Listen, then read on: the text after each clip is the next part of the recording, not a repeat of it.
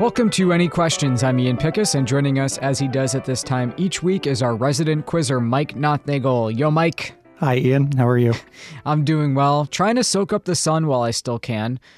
But before we do this week's show, let me clear up my challenge from last week. I said start with a two-word animal, drop the last three letters, and in order, you can spell the name of a related one-word animal. What are the words? Well, what are the words? If you start with sea lion, ... you can spell seal. I was going to say you can spell seal. So, I hope he finishes that sentence. All right, Ian. This week we are going to play another round of What's in the Middle. To refresh your memory, I will give you two members of a certain category, and your job is to give me two of the three other members of that same category that fall alphabetically between mine. I recall not being that good at this, so let's see how it goes. The top 20 most populous U.S. cities, according to the 2020 census.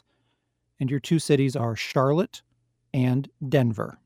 Okay, so one is probably Chicago. It is. And Dallas? Dallas is in there, right. Can you figure out what the third one is? Comes between the two you've said. I don't know. Columbus, Ohio. U.S. vice presidents. And the two I'm going to give you are Elbridge Gerry and Thomas Hendricks. And as you may have figured out, we are alphabetizing by last name here. Okay. Al Gore would be one. Yep. He would. Hannibal Hamlin? Yes. Can you get the third? Oh, Kamala Harris. Kamala Harris is the other one. That's right. Winter Olympic sports. Ugh. And the two I'm going to give you are the biathlon and figure skating. Curling. That is one of them. I know you love curling. I've been known to. Bobsledding? Yes. Officially called bobsleigh, but you're right. Really? Yeah. The third one in that group is cross country. Oh, okay.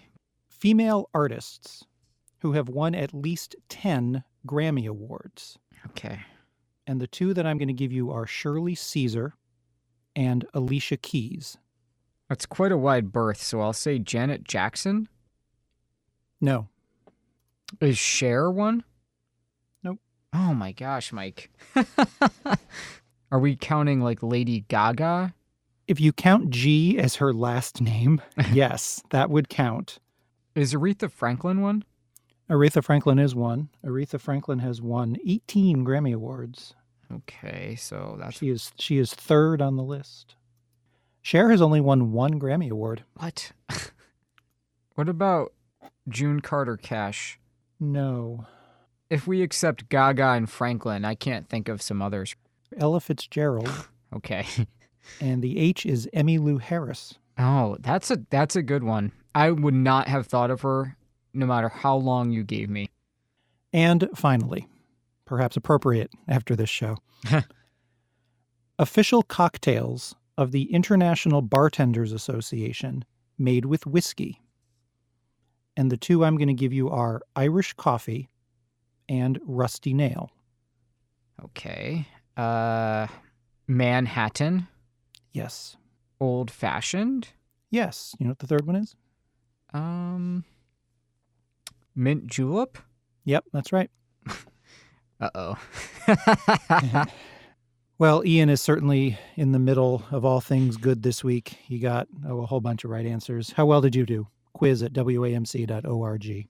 Or you can visit wamc.org/anyquestions on our new website for another look at this week's show, some extra credit, or this challenge. Mike? New website, same old nonsense. Start with the phrase central items. Change one letter to a J, and you can rearrange the result to spell an 8-letter word for part of an airport and a 4-letter word for things you see at an airport. What are the words? Mike Nothnagel is Associate Professor of Mathematics at the Culinary Institute of America and a crossword constructor for the New York Times, Games Magazine, and other outlets. Mike, I'll get to work on that challenge, and we'll be back at the same time next week. We will see you soon.